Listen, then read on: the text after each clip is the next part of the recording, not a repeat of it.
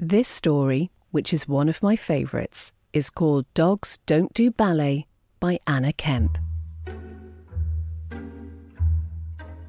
My dog is not like other dogs.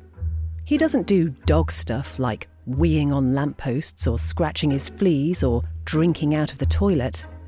If I throw him a stick, he looks at me like I'm crazy, so I have to fetch it myself. No, my dog likes music and moonlight and walking on his tiptoes. You see, my dog doesn't think he's a dog. My dog thinks he's a ballerina. When I get ready for ballet class, he looks longingly at my tutu and ballet shoes, and I just know he's dreaming of his name in lights. "Dad," I say, "can Biff come too? He loves ballet." "Not a chance," says Dad. "Dogs don't do ballet." Then, one Saturday, on my way to class, I get a funny feeling. A funny feeling that I'm being watched. A funny feeling that I am being followed. When Miss Polly is teaching us a new routine, I think I see something peeking in at the window. Something with a wet nose. Something with a tail. "Right, girls," says Miss Polly. "Who's going to demonstrate first position?" But before anyone can step forward, there's a loud bark from the back of the hall, and something furry rushes to the front. "What is this?" asks Miss Polly, peering over her glasses. "This," I say, "is my dog." "Well, take it away at once," says Miss Polly, wrinkling up her nose. "Dogs don't do ballet." My poor dog stops wagging his tail, and his ears droop down at the ends.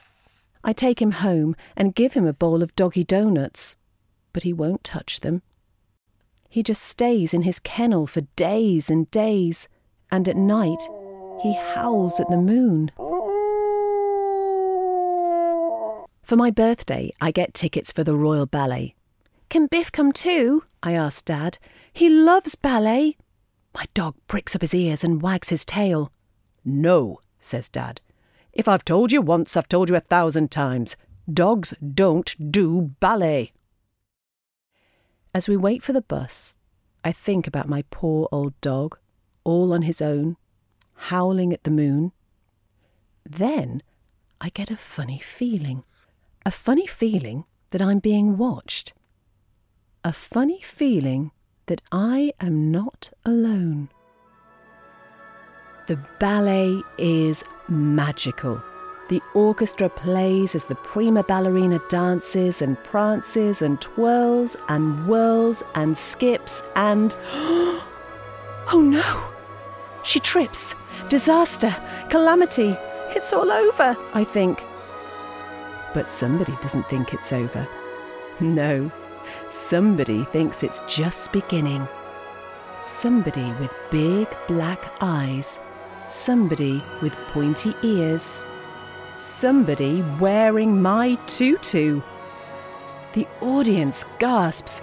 "It's a dog," someone shouts. "Dogs don't do ballet." My dog turns bright red and looks at his feet. "That's what I've always said," Dad mutters. But then the orchestra starts to play. And my dog dances like no dog has ever danced before. Pile, jeté, arabesque, pirouette. He is as light as a sugar puff, as pretty as a fairy. The audience can't believe it. "Hooray!" I shout. "That's my dog!" When the music stops, my dog gives a hopeful curtsy and blinks nervously into the spotlight. The theatre is so very quiet that you could hear a bubble pop. Then the lady in the front row stands up. "It's a dog," she shouts. Biff's ears start to droop again. "A dog that does ballet," she adds. "Bravo!" Suddenly the whole audience cheers and throws bunches of roses. My dog glows pink with happiness. "I don't believe it," says Dad, shaking his head. "Biff is a ballerina after all." "See? I say proudly, ruffling Biff's ears. Dogs do ballet. Bravo, Biff.